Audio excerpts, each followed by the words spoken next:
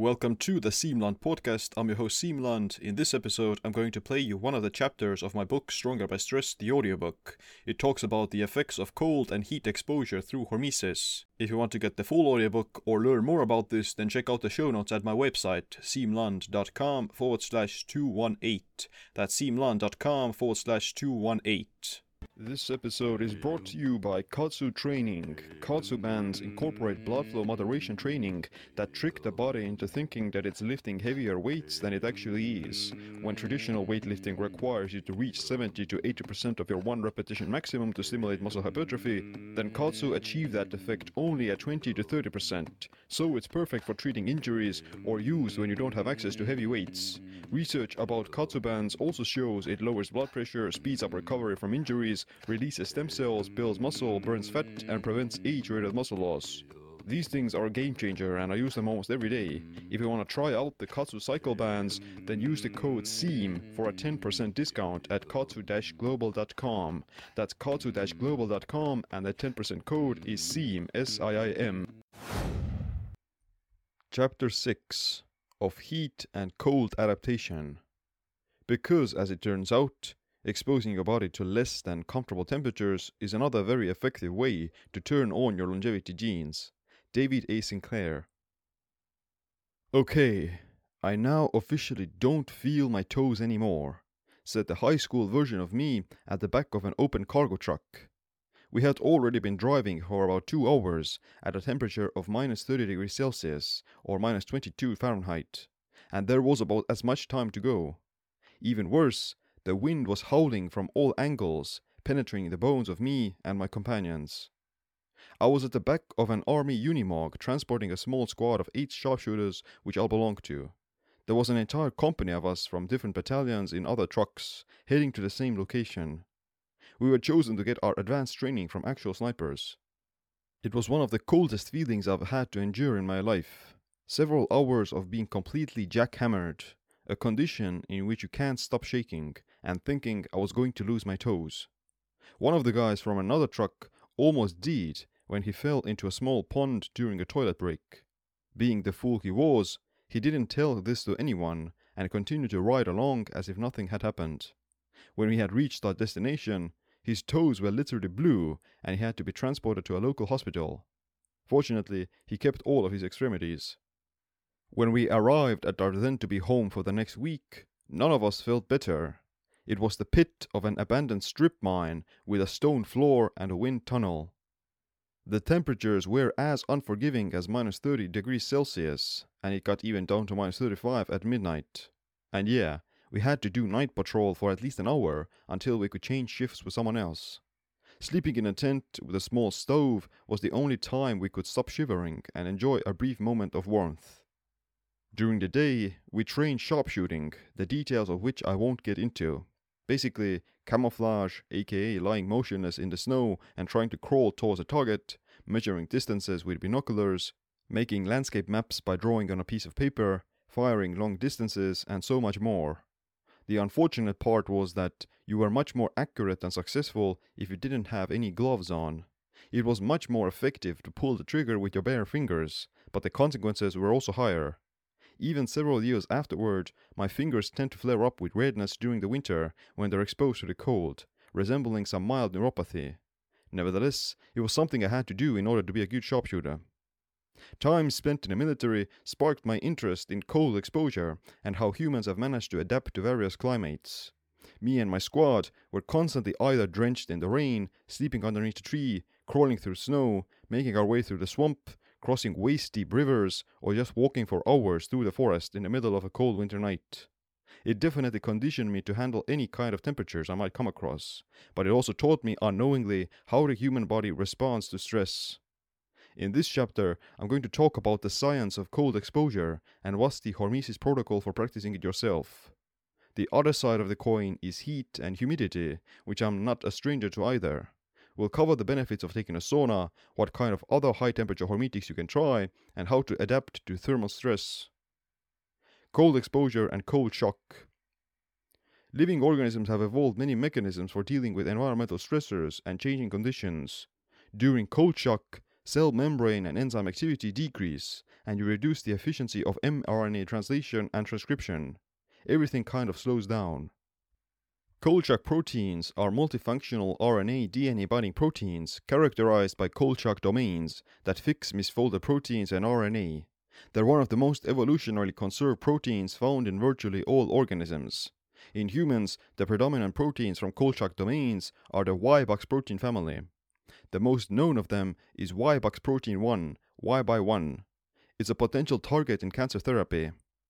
Other Kolchak proteins in humans are Lin28, calcium-regulated heat-stable protein 1, or CAR-HSP1, pipin, and upstream of NRAS, UNR. The human body tries to maintain a homeostatic temperature around 36 to 37 degrees Celsius or 98 degrees Fahrenheit. Deviations disrupt homeostasis and cause adaptive changes to stay in that range. Proper conditioning leads to increased tolerance and stress adaptation through hormesis. You'll begin to tolerate either a higher or lower climate based on the exposure your body has received. Cold metabolism creates two types of reactions: insulative actions, redirection of blood away from the extremities, and metabolic actions, increased metabolic rate to produce heat. If one of them is limited, i.e. you're not shivering, then the other will compensate for it by raising metabolism. Insulative reactions include things like goosebumps, seeking warmth, and decreased blood flow. Once insulative reactions are exhausted, the body recruits non-shivering adaptive thermogenesis, which regulates mitochondrial uncoupling and energy production in skeletal muscle. Shivering burns mostly fatty acids, but in higher intensities can also tap into glycogen. When cells experience stress related to coldness, they activate Kolchak proteins, which begin to regulate gene expression. Here are the benefits of cold exposure. Cold exposure increases norepinephrine, which promotes focus, vigilance, attention, and mood.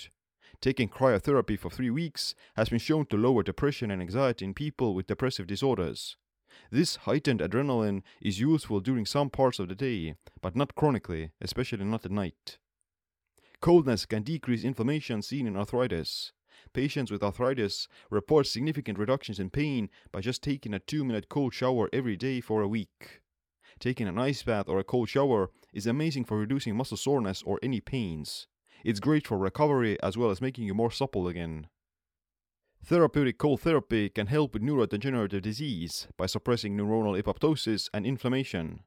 One of the proteins, CAR-HSP1, binds to and stabilizes tumor necrosis factor. Cooling babies to 33 degrees Celsius for 3 days after birth is used to treat hypoxic ischemic encephalopathy or poor oxygenation in the brain.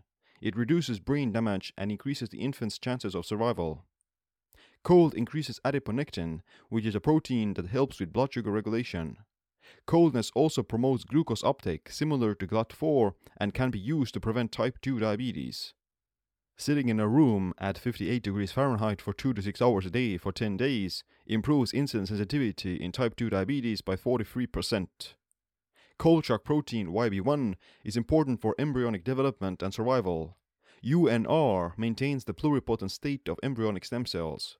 Mild algidity signals the body how to prepare for the environment in which it will find itself in. From an allostatic perspective, it ought to equip one to handle any potential drops in average temperature, i.e. the winter, seasonality, or an unexpected ice age. Coldness activates brown adipose tissue, which improves mitochondrial functioning, metabolism, and thermoregulation. It increases energy expenditure and metabolic rate. Cold exposure stimulates lipid metabolism, burns white adipose tissue, and decreases triglycerides. UCP1 or thermogenin gets increased, which promotes stress adaptation, redox balance, and browning of white fat into brown fat. A 10-day experiment on obese men showed that sitting in a cold room at 58 degrees Fahrenheit for 6 hours a day increased their metabolic rate by 14%. Another study put 11 young lean men into a cold room at 67 degrees Fahrenheit while wearing a cooling vest of 62 degrees Fahrenheit for about 19 minutes. After just 30 minutes, their metabolic rate had increased by 16.7%, with fat burning rising by 72.6%. There is a hypothesis called uncoupling to survive, which suggests that increased mitochondrial uncoupling and thus increased energy expenditure might increase longevity by preventing the formation of reactive oxygen species. Expression of uncoupling protein 1, UCP1, in skeletal muscle increases lifespan considerably. UCP1, or thermogenin, is an uncoupling protein found in the mitochondria of brown adipose tissue that's used to generate heat through non-shivering thermogenesis. Fasting, exercise, heat, and cold exposure promote UCP1, which in turn increases heat shock proteins and lipid metabolism. Sleeping in slightly colder temperatures improves sleep onset, time spent in deep sleep, and overall sleep satisfaction. It can also help with the production of melatonin and regulation of the circadian clock. In my opinion, sleeping in a hot environment is almost impossible and very uncomfortable. The best night's sleep I ever had was during the military, when we were forced to crawl into a fetal position to get our shut-eye. Winter swimming lowers uric acid and increases glutathione, which promotes detoxification and the body's antioxidant system. Immersion in modestly cold water lowers heart rate, cortisol, systolic blood pressure, and inflammation after the fact. It's also been shown to improve general well-being and activate brown fat. However, it also increases oxidative stress and lipid peroxidation in the short term as a way of adapting to the stressor. Cold exposure activates the immune system similar to exercise and can strengthen immunity. In rats, the cold predisposes sickness to infections, but there's no link in humans. A daily hot to cold shower for 30 days resulted in a 29% lower self-reported absence from work due to sickness in healthy adults. There was no difference in illness days. I want to take a closer look at a study of about 1 hour immersions into waters of different temperatures, 32 degrees Celsius, 20 degrees Celsius, and 14 degrees Celsius. At 32, rectal temperature and metabolic rate didn't change, but heart rate lowered by 15%. Plasma renin activity, plasma cortisol, and aldosterone concentrations were also lowered by 46%, 34%, and 17%, which regulate your blood pressure. Diuresis was increased by 107%. 20 degrees Celsius caused a similar decrease in plasma renin activity, but metabolic rate increased by 93%. 14 degrees Celsius raised heart rate and systolic and diastolic blood pressure by 5%, 7%, and 8% respectively. So did diuresis by 163% and aldosterone 23%, while cortisol decreased. Now for the real kicker. Immersion in 14 degrees Celsius water for 1 hour increased metabolic rate by 350%, norepinephrine by 530%, and dopamine by 250%. That's pretty damn amazing. A storm of neurotransmitters and excitement. That kind of wokeness I prefer.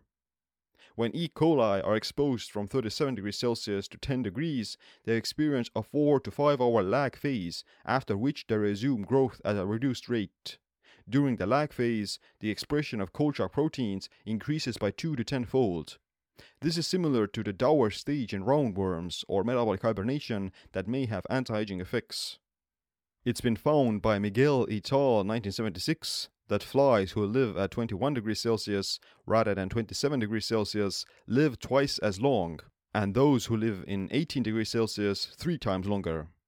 There's a linear association between survival and time spent at 21 degrees Celsius or lower.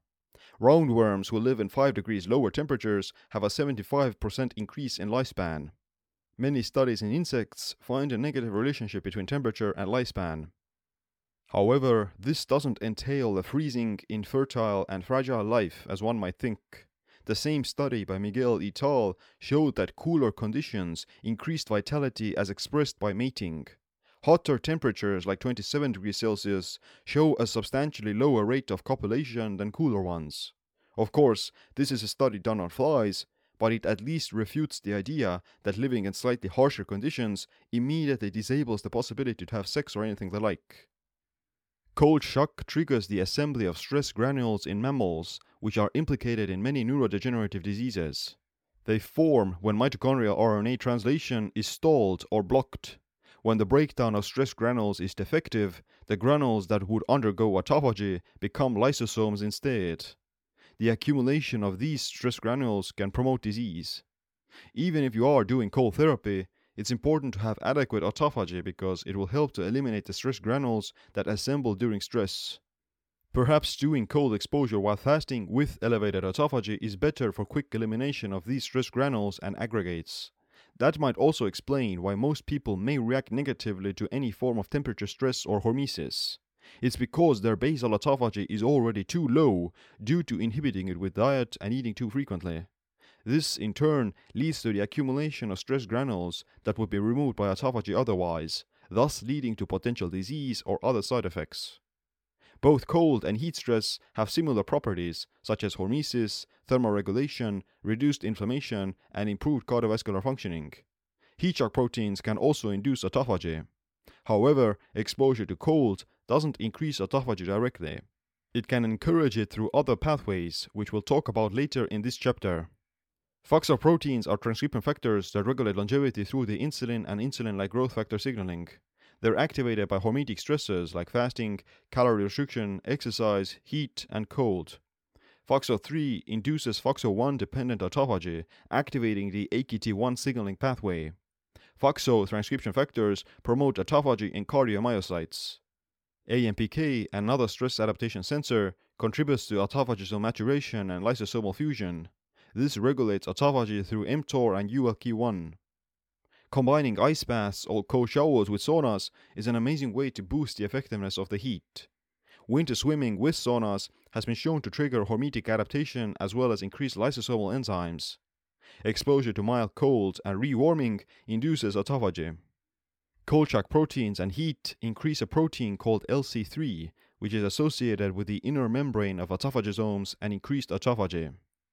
However, too much stress and cold can have really bad side effects. Lin28, one of the cold shock proteins in humans, can promote cancer stem cells. YB1 can also promote pancreatic cancer metastasis. It might have to do with how freezing thermogenesis accumulates stress granules in the absence of autophagy. In that case, the risk of negative side effects would be much lower in already healthy people with sufficient metabolic flexibility. However, we should still be wary of all the potential consequences, even if you are on point. So here are the other negative side effects of cold exposure you should be aware of.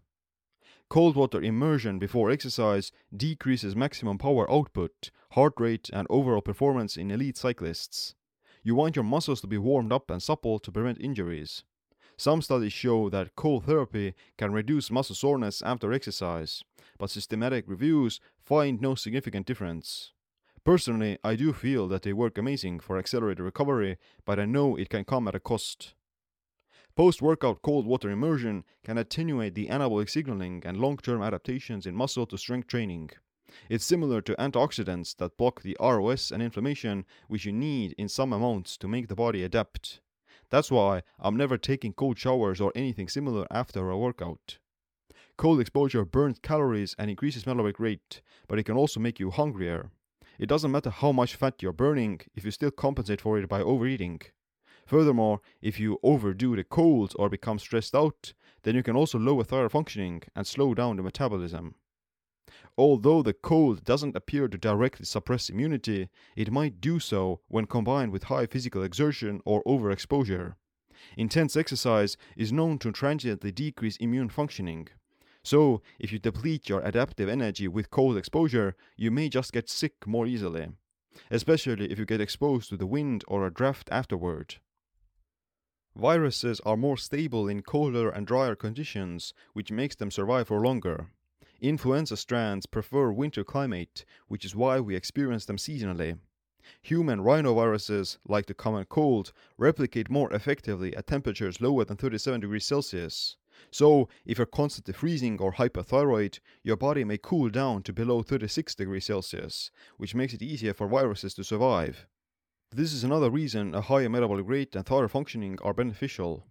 Cooling yourself down during a fever may lower your body temperature, but it also blunts some of the healing processes that increased heat is trying to accomplish.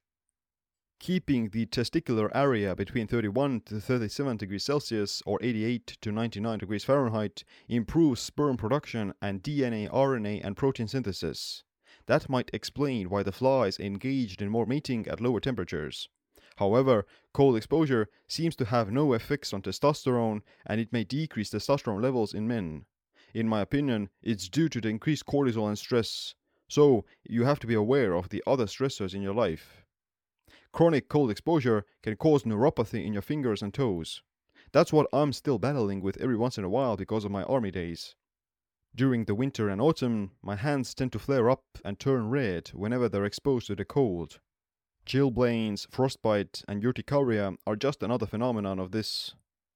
All these hormetic stressors like fasting, heat, and cold are most effective as disease prevention, not treatment. You want to keep doing them while you're already healthy, as it'll protect against illness, but chronic exposure is not optimal.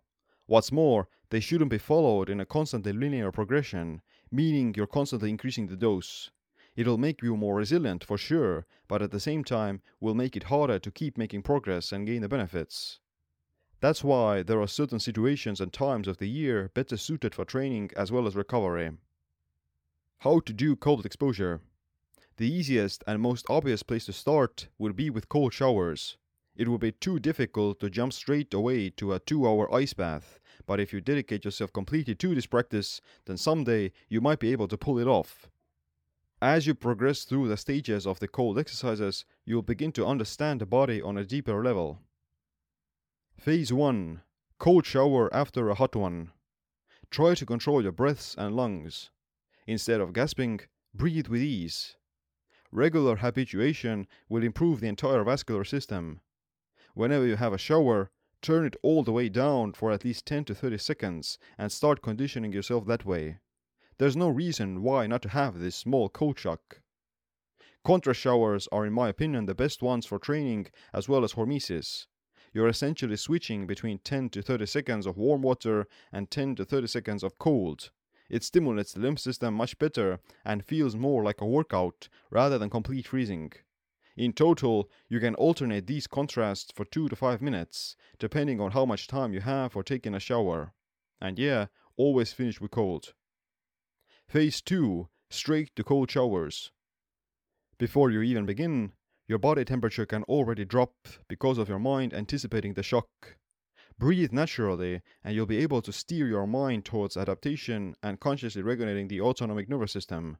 Pure force doesn't work, because the body will begin to fight back. Having just a cold shower without the warm one is supposed to condition you to endure coldness for longer periods, as well as teach your body how to start generating its own heat, both during and afterward. If you come out of a cold shower, your skin is still wet and somewhat chilly. This requires a different kind of mental adaptation. Instead of drying yourself off immediately, let the water evaporate itself or just wipe it off with a light towel. You don't have to take a cold shower every day, but I would try to have one at least once or twice a week, especially if you don't have access to an ice bath or cryo chamber. Phase 3. Cold water immersion. You need to either find a lake, stream, pond, sea, or fill up your bathtub with colder water. Adding ice cubes or snow in there might be inconvenient and costly if you have to do it frequently. As a shortcut, you can use pre-packaged ice cubes in bags or dedicate a separate freezer for your plunges. Same kind of breathing, but add in visualizations. Visualize heat generating within your body just before you enter. With every breath, make this sensation more intense and keep your mind focused on the heat. Stay in the cold water for as long as it feels comfortable. If you feel pain or uneasiness, then it's time to get out. It takes at least a minute for the adaptations to set in. On a daily basis, I take a brief contrast shower or a warm one for relaxation. Once or twice a week, or after the sauna, I'll either have an ice bath or just a cold shower. When I was doing polyphasic sleeping for 100 days, I had also been taking a cold shower every morning for 2 years straight. No excuses. I remember waking up at 1 a.m., walking to the shower, and shocking myself with some glacial water every day. It was brutal and quite masochistic in hindsight. So, I'm the kind of guy who doesn't recommend purely cold showers because I couldn't tolerate it. I just think a contrast shower is healthier and more effective in stimulating lymph flow and mitigating stress. To maintain control over the core temperature, you have to influence the body by steering the hypothalamus, the thermostat in the brain. Imagine heat in your lower stomach. With each breath, you're inhaling fire that fills your body and exhaling it out the cold. Go somewhere warm with the thoughts. There are 2 parts to resisting cold. The first is physical, the pure fact of getting used to it. When we're habitually conditioned in a way that promotes lower temperatures, then it will gradually have lesser of an effect on us. This can be accomplished by exposing ourselves to the cold weather. The other part is mental, which derives from our perception of the experience. This is also the result of changing our mindset. By default, cold is uncomfortable and associated with pain. It forces us to spend more energy, which the brain is trying to preserve. It's an evolutionary response, which, unfortunately, is working against us most of the time. When we're shivering, we'll inevitably try to run away from the situation by any means necessary. At first, it will not be enjoyable. Our muscles will tense up, we'll start to shiver, our thoughts will scream, "Let's get the hell out of here!" And this is the only our habitual response. Instead of following our reaction, we should experience the cold for what it truly is. Feel the hair of your skin stand up, how the wind cuts through our bones. What does breathing in does to our nose, etc. By yielding to the situation and becoming the observer, we can notice ourselves in the midst of it all and take control of our urges. It's an enlightening experience and conditions our willpower in other areas of life. Once we've taken control of our breath, we can do so with the urge to escape the situation. It's the result of becoming conscious in the present moment. The most important thing is to remain calm in both body and mind. Rather than tensing up like we normally would, we need to let loose and yield to the cold. By cramping up, we create a habitual pattern of reaction which will always make the experience uncomfortable. If, however, we begin to interpret it as something enjoyable, then the necessary change in mindset will eventually happen. Part 2. Benefits of sauna and heat shock proteins. Next up, I want to cover the opposite of the cold, which is heat exposure. Fortunately, it's something I've developed a close relationship with as well. You see, I'm born and raised in Estonia, where saunas have been a part of the culture for centuries. I recall my first sauna experiences dating back to kindergarten, when me and my brother would sit in the heat. Since that time, I've taken a sauna for at least once a week for over 20 years. Many cultures have practiced both fasting and some form of heat therapy for over a millennia. Saunas are basically sweat lodges or heated rooms. Nowadays, we have a lot of studies showing their effects on longevity. Hypothermic conditioning, as it's called, has multiple amazing health benefits. Taking a sauna has been shown to improve cardiovascular functioning and lower the risk of heart disease. One of the main killers in modern society are heart disease and strokes. In the US, over 610,000 people die to heart disease every year. That's 1 out of 4 deaths. Heart disease is caused by chronic inflammation, too much stress, poor blood circulation, high cholesterol, and not enough exercise. In a Finnish study, people who used the sauna 2 to 3 times a week had 22% less chance of dying to a sudden cardiac event than those who used it only once a week. Those who went to the sauna 4 to 7 times a week were 63% less likely to experience cardiac death and 50% less likely to die from cardiovascular disease compared to those who used it once a week. They were also associated with a 40% reduced risk of all-cause mortality. And that's an increase compared to people who use the sauna only once a week. Imagine what's the increase between people who don't use the sauna at all. Saunas improve insulin sensitivity by increasing the expression of a glucose transporter called GLUT4 that helps to clear the bloodstream from sugar and directs it into muscles. Just 30 minutes of hyperthermic conditioning 3 times a week for 12 weeks has resulted in 31% reduction in insulin and blood sugar. This can be useful for managing glycemic variability and symptoms of diabetes. Better blood circulation and blood flow to skeletal muscle, which can reduce the rate of glycogen depletion and increases the efficiency of oxygen transport to muscles. Hyperthermic conditioning has been shown to reduce muscle glycogen use by 40 to 50% and lower lactate accumulation during exercise. It promotes physical endurance by increasing the heart's stroke volume. 30-minute sauna sessions after working out 2 times per week for 3 weeks have been shown to increase the participants' run until exhaustion by 32% compared to baseline. It can also enhance plasma volume by 7.1% and red blood cell count by 3.5%. This not only improves endurance, but can also help with muscle growth and resistance training. Heat adaptation can reduce the amount of protein degradation during exercise, which helps to establish a positive net protein synthesis for the day, resulting in muscle hypertrophy. In rats, 30 minutes of hyperthermic conditioning at 41 degrees Celsius or 105 degrees Fahrenheit increases heat shock proteins in muscles, which correlated with 30% more muscle regrowth than a control group during 7 days after they had been immobilized. Basically, taking an easy sauna helped the rats to regrow their damaged muscles faster. Saunas are amazing for speeding up recovery from exercise and any kind of stress. It helps you lower inflammation created from working out, shuts down muscle soreness, and also relaxes you completely, so your body could switch from the sympathetic mode into the parasympathetic rest and digest mode. This doesn't seem to impair recovery the same way antioxidants or cold exposure does. Heat stress also releases massive amounts of growth hormone, which will inhibit protein breakdown further. Growth hormone stays elevated for several hours after the sauna, and it has incredible anti-catabolic effects that prevent muscle breakdown and can promote additional fat burning. If you're going for extended long fasts, then it might be a good idea to take a short sauna in the fasted state to preserve more lean tissue. Saunas strengthen the immune system and increase white blood cell count. It also flushes the lymph system from toxins and pathogens. As a result, you'll get sick less often and have clearer skin.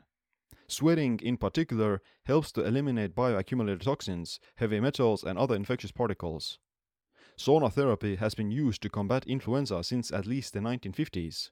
One study found that taking the sauna 2 to 3 or more than 4 times a week resulted in a 27% and 41% reduction in respiratory disease compared to those who did it once a week.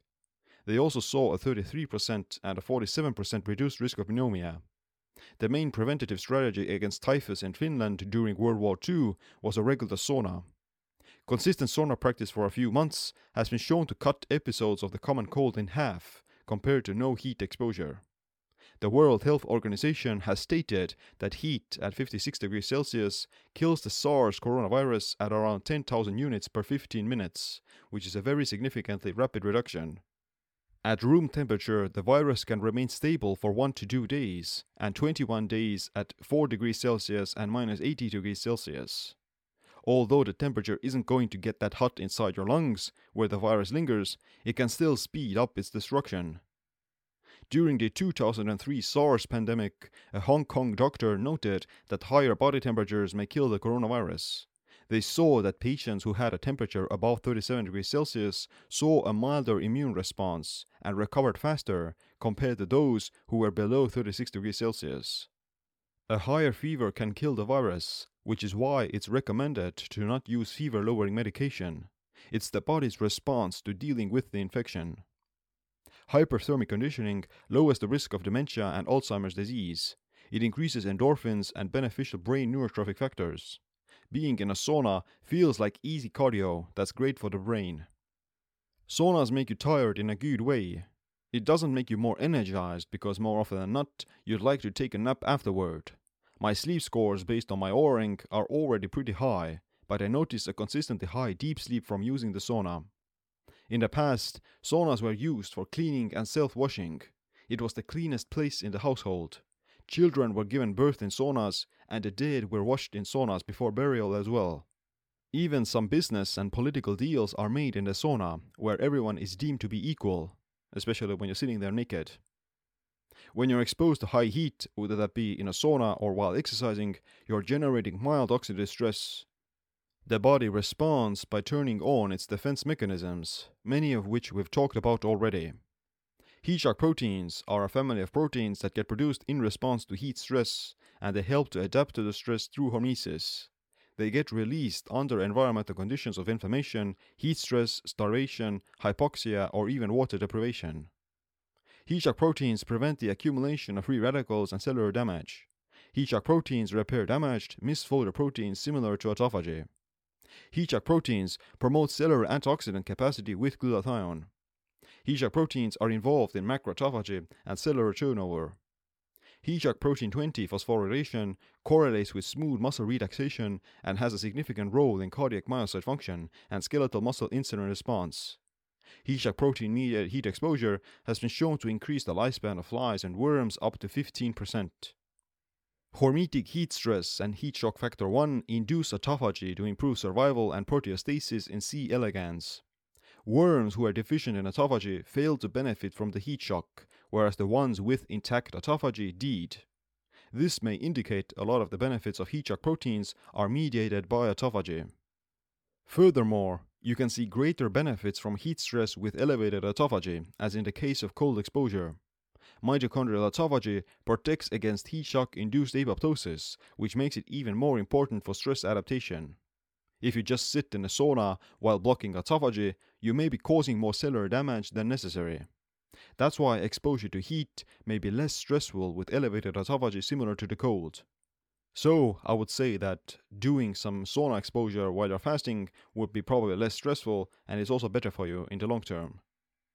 As with all the practices discussed in this book, the sauna and excessive heat can have some negative side effects. We just have to be aware of them and know where our tolerance lies. Staying in the sauna for too long can cause dehydration, arrhythmia, heat exhaustion, electrolyte imbalances, hypertension, and even stroke. If you have cardiovascular issues, then keep the temperatures mild and don't combine it with a cold plunge. There are reports of people getting heart attacks from this sort of a drastic alteration. You can also lose a lot of electrolytes and minerals through sweating, especially if you don't hydrate it properly or you're not getting enough salts. This will add an additional burden on the cardiovascular system and may manifest as chronic fatigue. I would take at least a half teaspoon of salt mixed in water before a sauna session and drink plenty of water afterward. In Finland, 1 out of 4 burns is sauna related, and at least 1 sauna burn a day requires hospitalization. Those crazy Finns with their saunas. These cases aren't usually serious, but one 64-year-old man in Germany fell face first onto his sauna stove and died from the injuries. It's especially important to ensure you don't fall asleep or pass out in the heat, because you might not wake up again. In 2010, a Russian man named Vladimir Ladizensky died at the Sauna World Championships. He was in the finals with the Finnish 5-time champion Timo Kaukkonen, and they both passed out after 6 minutes of 110 degrees Celsius or 230 degrees Fahrenheit. Kaukkonen survived with severe burn injuries, but Ladizensky had to be dragged out and he almost immediately went into cramps and convulsions.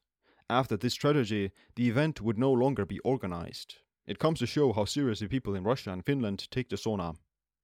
Too much heat, especially around the testicles, can reduce sperm count. If you're concerned, you may want to occasionally splash some cold water onto the testicular region while sitting in a sauna. Taking a sauna during early pregnancy may also cause embryonic or fetal abnormalities. Saunas aren't going to make you burn fat, but you may lose some water weight. The heat and increased heart rate does burn a little bit of calories, but not any more than regular walking. So, you shouldn't think of it as a weight loss tool. Unfortunately, there are reports of people with bulimia combining the sauna with laxatives and diuretics, which made them experience serious dehydration. That can be dangerous and cause body dysmorphia. How to take a sauna? Hypothermia kicks in once body temperature rises above what's normal. In general, it starts at higher than 37.5 degrees Celsius or 99.5 degrees Fahrenheit. The average temperature for the human body is around 36 to 37 degrees Celsius or 98 degrees Fahrenheit. From a clinical perspective, fevers are considered significant after they reach 38 degrees Celsius or 100.5 degrees Fahrenheit. Hyperthermic conditioning is just a way to stimulate the effects of high heat and elevated core feverishness. The minimal effective dose for thermohomesis appears to be about 38 degrees Celsius. Based on the research I've just outlined, the optimal dose for taking a sauna is about 15 to 30 minute sessions at about 70 degrees Celsius to 100 degrees Celsius or 156 to 212 degrees Fahrenheit about 2 to 4 times per week. Even once every 7 days will be better than nothing. Even once a month is still better than nothing. More isn't going to be necessarily better, and you won't gain increasingly more health benefits, especially when it comes to the temperatures. You will only become more resilient against the heat and can physically tolerate it better. If you get too used to the warmth, then you'll have to induce higher stress to gain the effects of hormesis. That's why I don't think it's a good idea to have a sauna every day. Having it a few days apart is probably wiser. Me, I like to have about 30-minute sauna sessions on my rest days to promote recovery from workouts. If I've just done resistance training, then I might hop in for 10 to 15 minutes, but at that point, I don't necessarily want to cause additional heat stress on the muscles, because it may interfere with recovery by shutting down the beneficial adaptation of working out. Although research shows that the heat can accelerate recovery and additional hypertrophy, I choose to be conservative with it post-workout and more aggressive on rest days.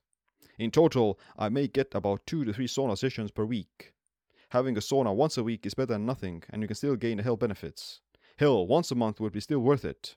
In that case, you may want to have a 15 to 20 minute sauna session, followed by a short cooling off, and then another 15 to 20 minute session. Children between the ages of 2 to 15 show similar cardiovascular and hormonal benefits as adults. However, the ability to maintain stroke volume may be impaired in younger children between the ages of 2 to 5 who have the highest heart rate. Generally, it's advised to let children spend only about 5 to 10 minutes in the sauna and have them sit on the lower benches where the temperature isn't that high. That's how I and my brother started as well. You shouldn't drink alcohol before or during the sauna because it can promote stroke and death. The heat itself already increases your heart rate, and intoxication from alcohol will raise your blood pressure, which can be bad for the heart. I know it's pretty common to have sauna beer and booze here in Northern Europe, but it's pretty irresponsible. Taking a sauna when sick or with a fever isn't a good idea either because it'll impose too much stress on the body. The fever is already a natural heat shock protein response that tries to heal, but overdoing it is probably harmful. It's important to keep yourself hydrated before and after the sauna as well to prevent dehydration, fainting, hypoglycemia, or loss of electrolytes. That's why I have some water nearby to drink in between sessions. However, don't drink the water from sauna buckets. An Algerian university analyzed the water from 10 Turkish baths and found that 50% of them had fecal contamination. Yikes. Lastly, let's talk a bit about the differences between infrared saunas, IR, and regular saunas. The effects of a hot bath or a hot tub are completely different, but they still have some of the benefits of heat shock proteins, so we'll just stick to the saunas. Both improve blood circulation and cardiovascular health. The higher temperatures at a traditional sauna do put more stress on you, which can be great for exercise performance and heat tolerance. However, if you have hypertension or blood pressure issues, then you have to be careful with not overdoing it, because you can easily pass out. Both promote relaxation, reduce inflammation and soreness. They're best taken after a workout, but any other time of the day works. Generally, I like to have it in the afternoon. When it comes to the infrared sauna, then I think you can safely do it every day because it targets a different system and isn't as hot. It's an amazing tool for relaxation and daily detoxification. Both can make you sleep better and speed up recovery. Heat exposure too close to bedtime may disrupt your sleep by keeping your heart rate elevated. Too much heat can keep your body in a stressed out state, so be aware of that. Traditional sauna can be heated up much higher, up to 100 degrees Celsius, whereas infrared saunas stay at 60 degrees Celsius. However, at that temperature, you're not getting increased health benefits, you're just making your body endure the heat much more, which has primarily an exercise performance effect, but not deeper detoxification or anything the like. Infrared saunas penetrate deeper into the skin and joints, where they'll trigger mitochondrial density and collagen synthesis. This is better for the skin and cell cleanup. You have to heat the traditional sauna for at least an hour. If you're using firewood or even an electrical stove, you generally have to wait at least 45 to 60 minutes until the temperature in your room reaches the right zone. Otherwise, you're just sitting in a cold room with no clothes on. The benefits of infrared saunas come from the infrared wavelengths that don't require a specific temperature to work. Generally, it takes about 30 to 45 minutes for the infrared sauna to reach 60 degrees Celsius, but you could even just sit in there right after turning it on and still get the collagen benefits from the wavelengths. It's just that most people prefer to sweat a little bit as well, which is why they'll wait until the temperature is around 50 to 60 degrees Celsius. However, most infrared lamps emit a small amount of electromagnetic radiation, which doesn't make sitting in a cubicle that attractive. The best low EMF brands are Clearlight and SaunaSpace. They can be fit in small compartmental spaces much better than traditional saunas, but nothing beats a good wooden heated sauna. When it comes to steam rooms and hot baths, then they can reduce inflammation, induce relaxation, flush out some toxins, and release heat shock proteins. However, their effect is probably modest compared to an actual sauna. Nevertheless, inhaling steam is probably better for the respiratory tract and general breathing. The dark side of steam rooms and public saunas is that there's a lot more microbes, fungus, and pathogens. That's why you should wear flip-flops and use soap to clean yourself up afterward. In fact, one man reported fever and chills after regular sauna use because he poured water over the sauna stove from a bucket that contained mold. Fortunately, the contraction of sexually transmitted diseases via sauna bench surfaces is deemed to be highly unlikely in countries of high-level hygiene. In conclusion, I think everyone would benefit from some form of hypothermic conditioning or sauna regularly. You don't have to do it every day, but at minimum 2 times a week would be great. Nowadays, I'm still using the infrared sauna almost every day, and I have the traditional sauna maybe 2 times a week. But what if you don't have access to a sauna? Are you forever doomed to premature aging, cardiovascular disease, and high toxicity? Definitely not. There are many other strategies to turn on the same pathways as the sauna does. The idea is to increase heat-shock proteins and cause hypothermia through other means. Here are the easiest examples of how to sauna without the sauna. Higher body temperature. As was shown by the SARS study, a higher temperature can accelerate the killing of viruses. Heat-shock proteins will be recruited in response to rising heat stress. Having a fever isn't the same as taking a sauna, but a higher body temperature would increase the basal heat-shock protein response. You can turn on the heating up to 20 degrees Celsius and wear warmer clothes.